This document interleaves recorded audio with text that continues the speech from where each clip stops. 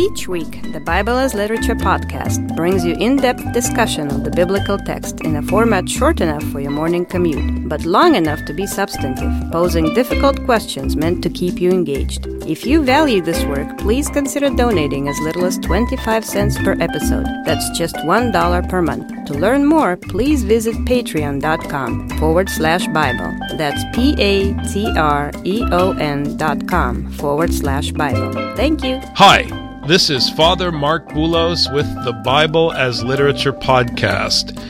The power of Semitic poetry stems, literally, from the functionality of its consonantal roots. With but 3 consonants, a long series of words used in a specific way, set in a specific pattern according to an ordained order and rhythm, can be carefully arranged so that even the sound of the words can be manipulated to conform to the author's design.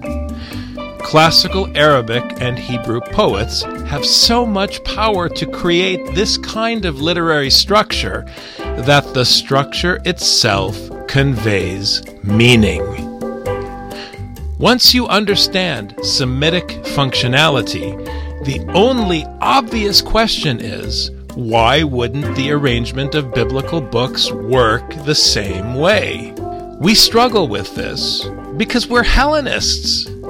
Someone asks our opinion and we start talking about words we form in our mind, which are based on other words in our mind. We converse with ourselves about our own philosophical abstractions and marvel at the imaginary connections we invent within our artificial systems.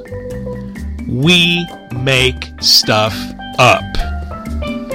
The fancy word for that in academia is interpretation. If you really want to sound smart at coffee hour, call it hermeneutics. That's why we are all naturally dubious about the significance of the order of books, because everybody knows that interpretation is dubious. But functionality is not interpretation.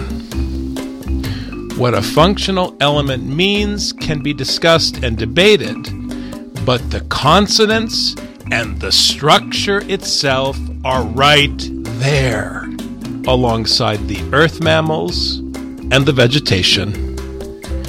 No interpretation required. Richard and I revisit Mark chapter 1. You're listening to the Bible as Literature.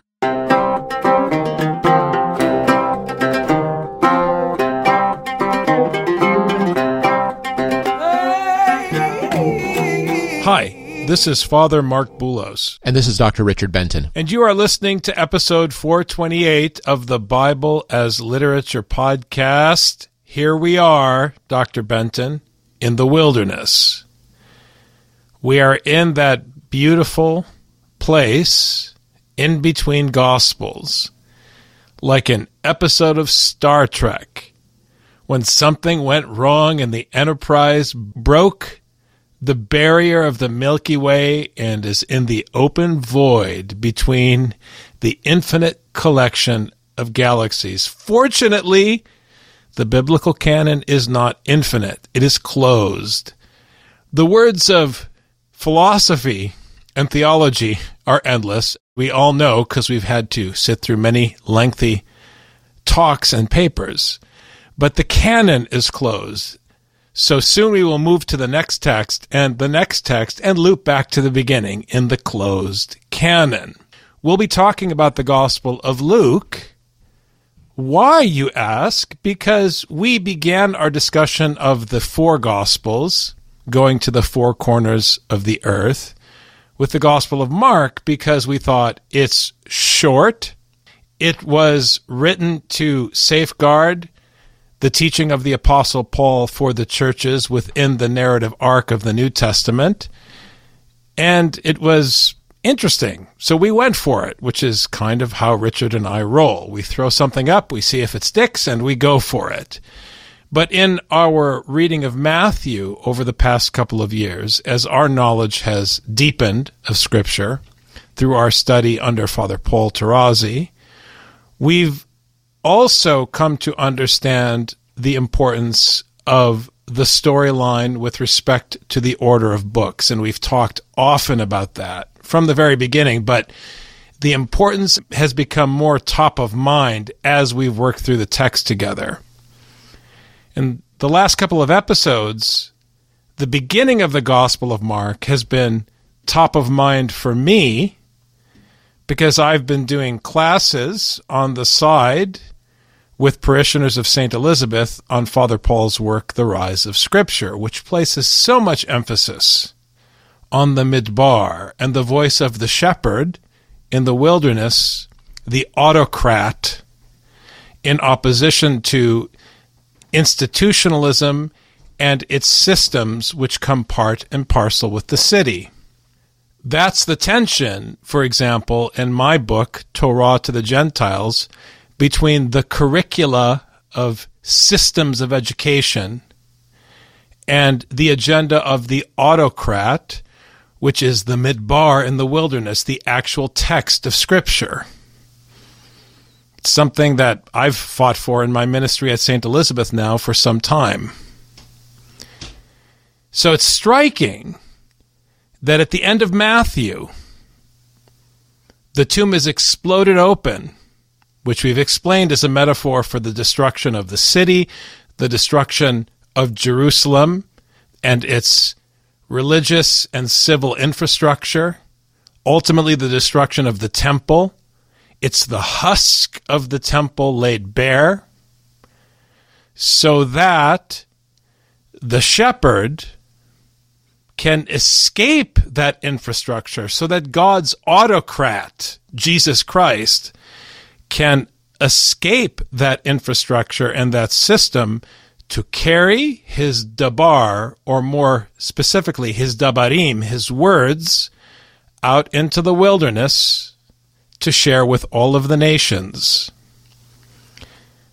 which is where the dabar, or the dabarim, the words of the autocrat, come from, the wilderness.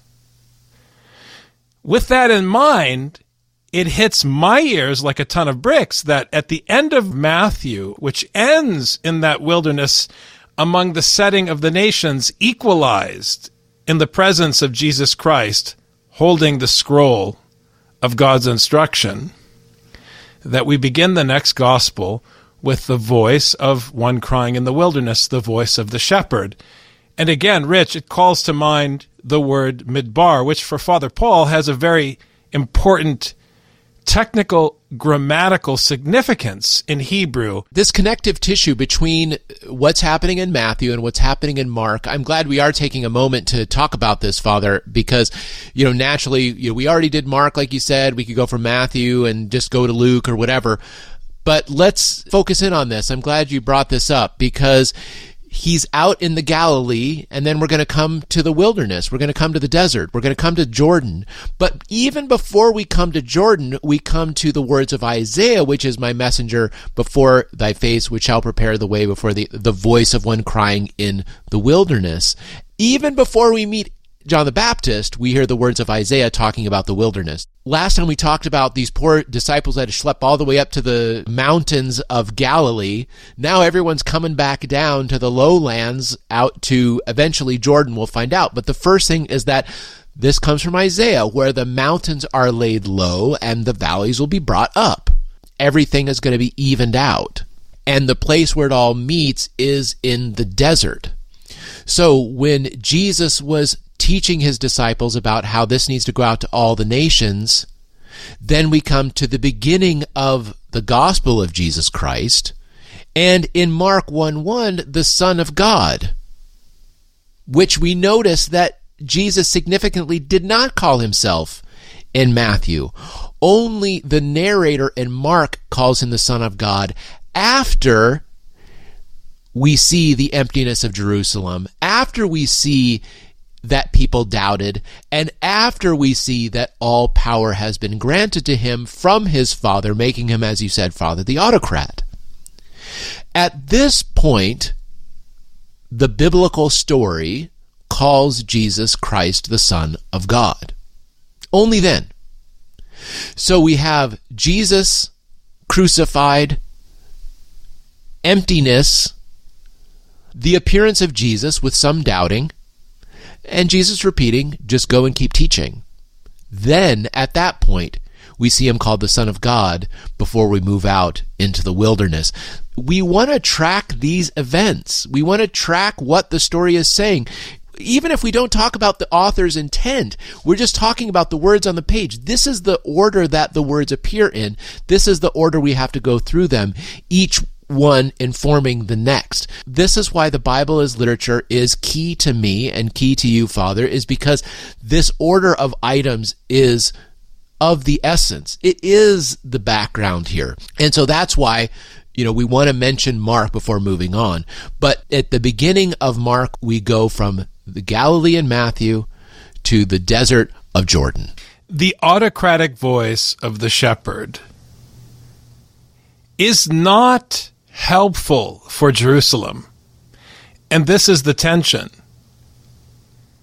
It's not helpful. Not having a curriculum for your class is not helpful. Because then how can people shop for your class? How can people decide whether they want to attend? How can people prepare their questions for your class? How can people decide what they are going to get out of it? They can't. So then no one will come and your class won't have participation, or it will have very few attendees, Father Mark, and no one will want to join your church and it won't grow. So why are you doing it? That's a sinful question. I keep telling everyone that is the wrong question. Because your point of reference is not the kingdom when you ask, why should I or why am I doing it? It's the wrong question. Because we are sheep in the Lord's flock. We have only to say, bah, when the autocrat speaks.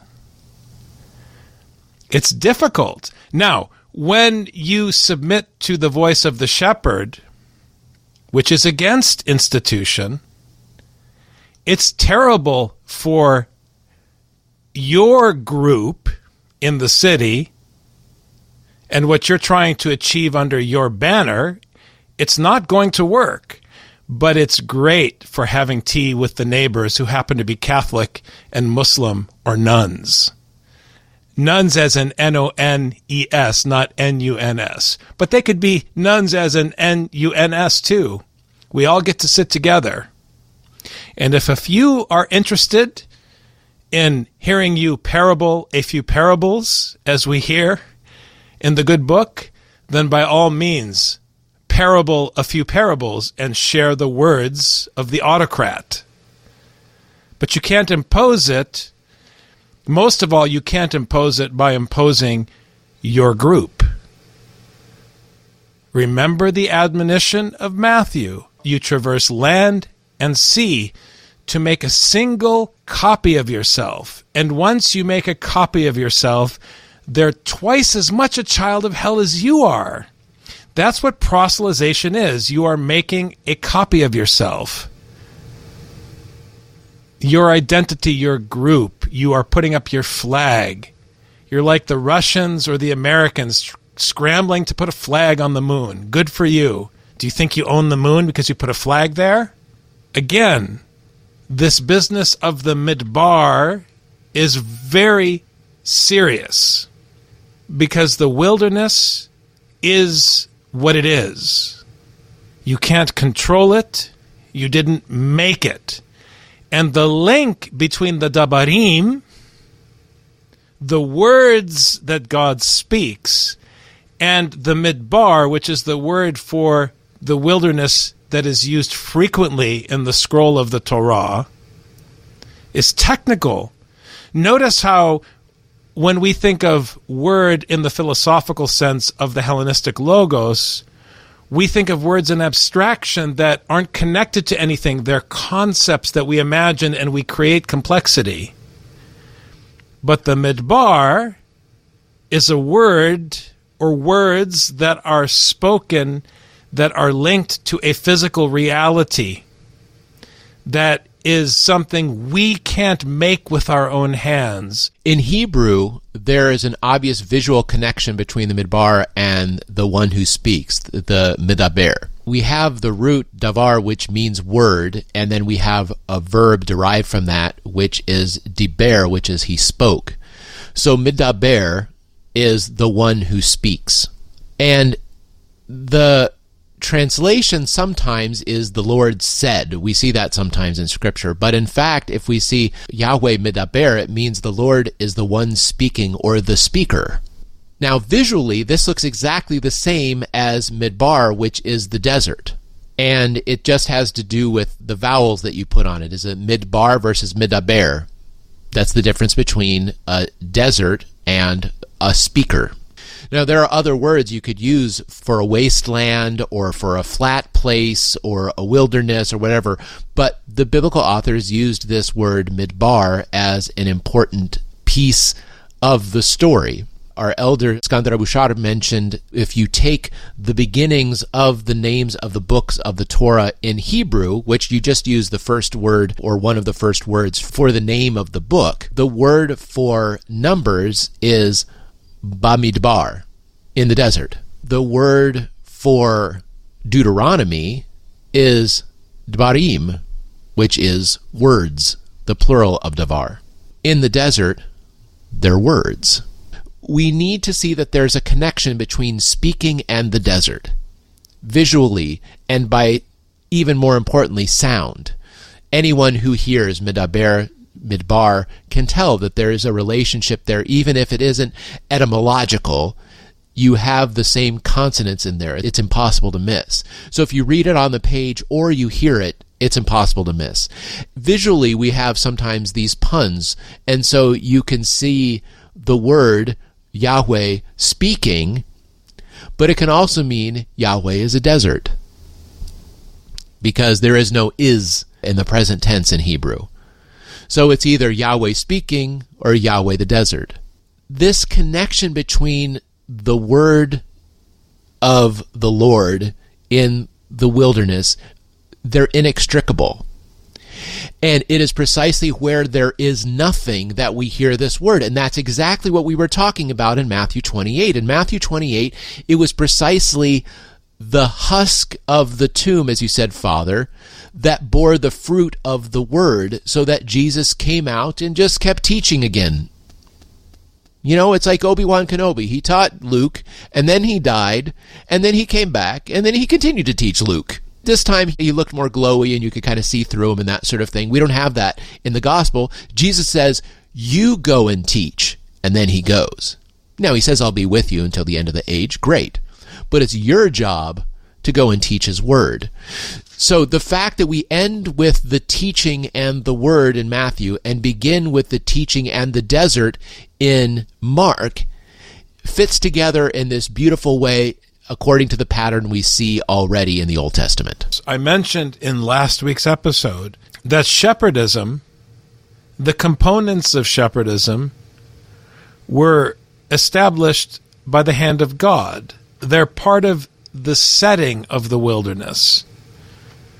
All of the creatures that God made, of which the human being is one, the vegetation and the land animals, the actual landscape itself, all of that was by the hand of God as part of the creation of the heavens and the earth. And in that setting, it is God who appointed man the special responsibility or the special relationship with the animals of shepherd. It is the view of Scripture, which is no view at all. It's simply an explanation of what is there. That man's relationship to the other animals, min adamah, is one of shepherd. There isn't a creation of the role of shepherd by an institution the way you create the role of engineer, or the role of architect, or the role of analyst, or the role of manager. These are roles that you architect and create with your city. The actual function shepherd is part of the creation of the heavens and the earth. It's not made by the hand of man. In the same way that the natural behavior of the deer and the antelope in their natural setting is the work of God's hands, not the work of man's hands. The wilderness itself, which is linked to the term midbar. Imagine a word in Scripture that is used to describe the act of uttering the autocrat's commandments. The one who is speaking, the autocrat in the wilderness, the shepherd, who's whistling to his flock. The very verb that is used to explain his speaking is also the word that describes the physical locale. This is going to take time for some to actually hear and receive what I'm saying. There's no space between the word that is used and the words of God and the locality from which he's speaking. There's no abstraction whatsoever. There's no separation between the physical reality and the words of Scripture. There is no abstraction. This is the extent to which the writers of Scripture are battling against Greek philosophy and subsequently Hellenistic theology. Because God made the heavens and the earth. If you go beyond that, it's something you made. It's an idol. It's beautiful. Think about it in very basic terms. The minute you start talking about Russia and Ukraine, what are you talking about? You're talking about something you made. If you take a picture of the land, there are no borders. It's as simple as that. Now, guaranteed, at least 60% of our audience is going to be up in arms about borders and constitutions and realpolitik and resources. Yes, I understand. Absolutely, the war is over resources. But who cares? Scripture tells you, share your resources. Don't use your religion as a justification for stealing my water or my gas. Come on. Just go back and watch Space Odyssey 2001 and its depiction of the First War. The earliest primates fighting over a watering hole. You don't need a degree from a seminary to understand why people fight with each other. But the end of Matthew is telling you, if you blow up your city and go hang out with everybody else, and as Paul says in Philippians, put the needs of others before yourself, you won't have a war. It's not rocket science. But if you stray from the empirical reality of Scripture, it's empirical, and you drift off into the abstract, then you start building your statues in your head, and pretty soon you're convinced of whatever you're convinced of, that it's worth whatever you think it's worth, to do whatever you think you need to do to justify yourself or to defend whatever it is you want to defend. I was amazed when we had the immigration crisis in the U.S., Richard, how many people were offended at the basic claim that borders don't exist, which is a fact. come with me. We'll walk to northern Minnesota. Show me where there's a border between Canada and Minnesota in the real world. I would love to see it, Rich. The reason why you can't see borders from space and why you walk and you can't see them, the only reason we have a border, as I talked about in Hosea, is because you have an army there. The only reason you have a border is so that you can say to people, you're not allowed in. That's the only reason you have a border. Across the border between the United States and Canada, in the middle of Montana, you can just walk across. There is no border functionally because there's no military there. There's no police there. There are no armed guards there. Now, once you try to go and get a job or something like that and they want to look at your passport, yes, the authorities are going to catch you there too. But again, it's the authorities. The Great Wall of China was built so that there would be a military barrier between armies. That you can't see from space. But the reason why you can see it from space is because a military built it for military reasons. We want to create fortresses. Now, in the Bible, they talk about fortresses at the scale of a city. Now we have fortresses the size of Texas and beyond across the entire southern United States. Fortress United States. But just like the fortress of Jerusalem, God can breach any wall. Just like the fortress of the United States, God can breach any wall. So the fact that John the Baptist appears here in the wilderness, it's a border that's not a border. It's a river that stands between the hill country and the desert. With that, the word is continuing to live in the place where it was born, the realm of the shepherds. And realm, that's a Middle English word that means kingdom. We have one proprietor of the land. That's the one who created the heavens and the earth. And then we have the sheep. But we have the shepherds who lead the sheep, who guide the sheep, who take care of the sheep. That shepherd is functionally God for those sheep. And they must listen to the word of the shepherd as if the word came from God himself. Now, if the shepherd is using his own words and not the words of God, then that judgment will be on the shepherd. But for the sheep who says, I want to follow God and not the shepherd, judgment will come upon the sheep for being disobedient. Because for the sheep, there is no difference between God and the shepherd. Because the sheep only hears the word of the shepherd. Now, people can go like, well, how does the shepherd know that the shepherd is correct? And no. When it comes to Scripture, the shepherd listens to Scripture. But for the sheep, there is one who brings Scripture to them.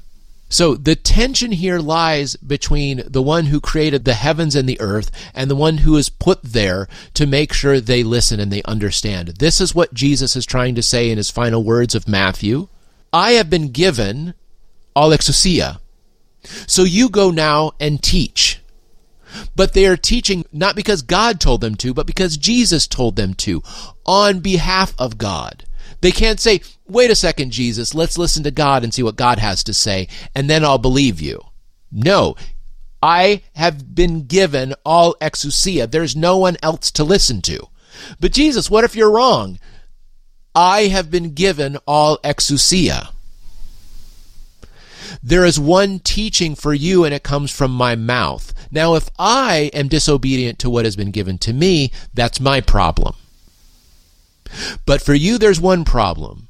Are you following my word or are you not following my word? The sheep who is obedient is not obedient to God. He's obedient to the shepherd who is functionally God for that sheep. This is so hard to teach in an American setting, Richard, and I appreciate the way you articulated it, because ultimately it's not Jesus who's the autocrat. It's not the shepherd who's the autocrat. It's God the Father who's the only autocrat.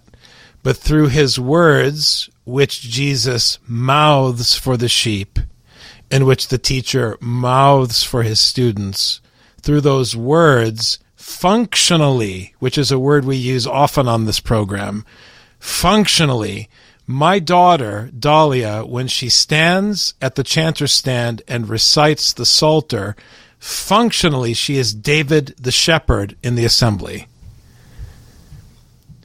It's so difficult for people to grasp that. But I ask you, if she is reading the words of David in the church, what is the difference? Is she speaking or is David speaking? And if David's words are the words of God, why does it matter that it is David who is speaking? It is functionally God who is speaking. So the shepherd is overwritten by Elohim in this sense. That is why functionality is critical. And that is why the autocrat of Scripture is so essential. You want to ask how it works, and, well, how can we make this work, Father Mark? Just keep reading Scripture. Just keep reading Scripture. That's what we do on the podcast. That's what we do off the podcast. That's what I do when I go to bed at night. It's what I do when I wake up. It's what Richard and I do during break at work. It's what we do constantly. Just keep reading Scripture. Keep explaining Scripture. Someone asks you a question, recite Scripture back to them. Someone has a problem, defer back to Scripture. Someone asks you to speak about something, say yes, and then just talk about Scripture. Do not talk about what they want you to talk about. Talk about Scripture. Scripture, Scripture, Scripture. And don't say, oh, that's sola scriptura, because no one is sola scriptura. Show me one Protestant community that really believes sola scriptura. Never mind that what they mean is personal relationship with Jesus, which is not Scripture.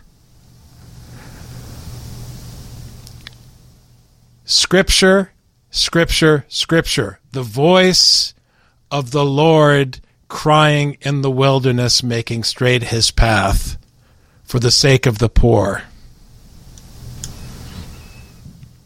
We are living in very sad times, brothers and sisters. The harvest is plentiful, but the laborers are few.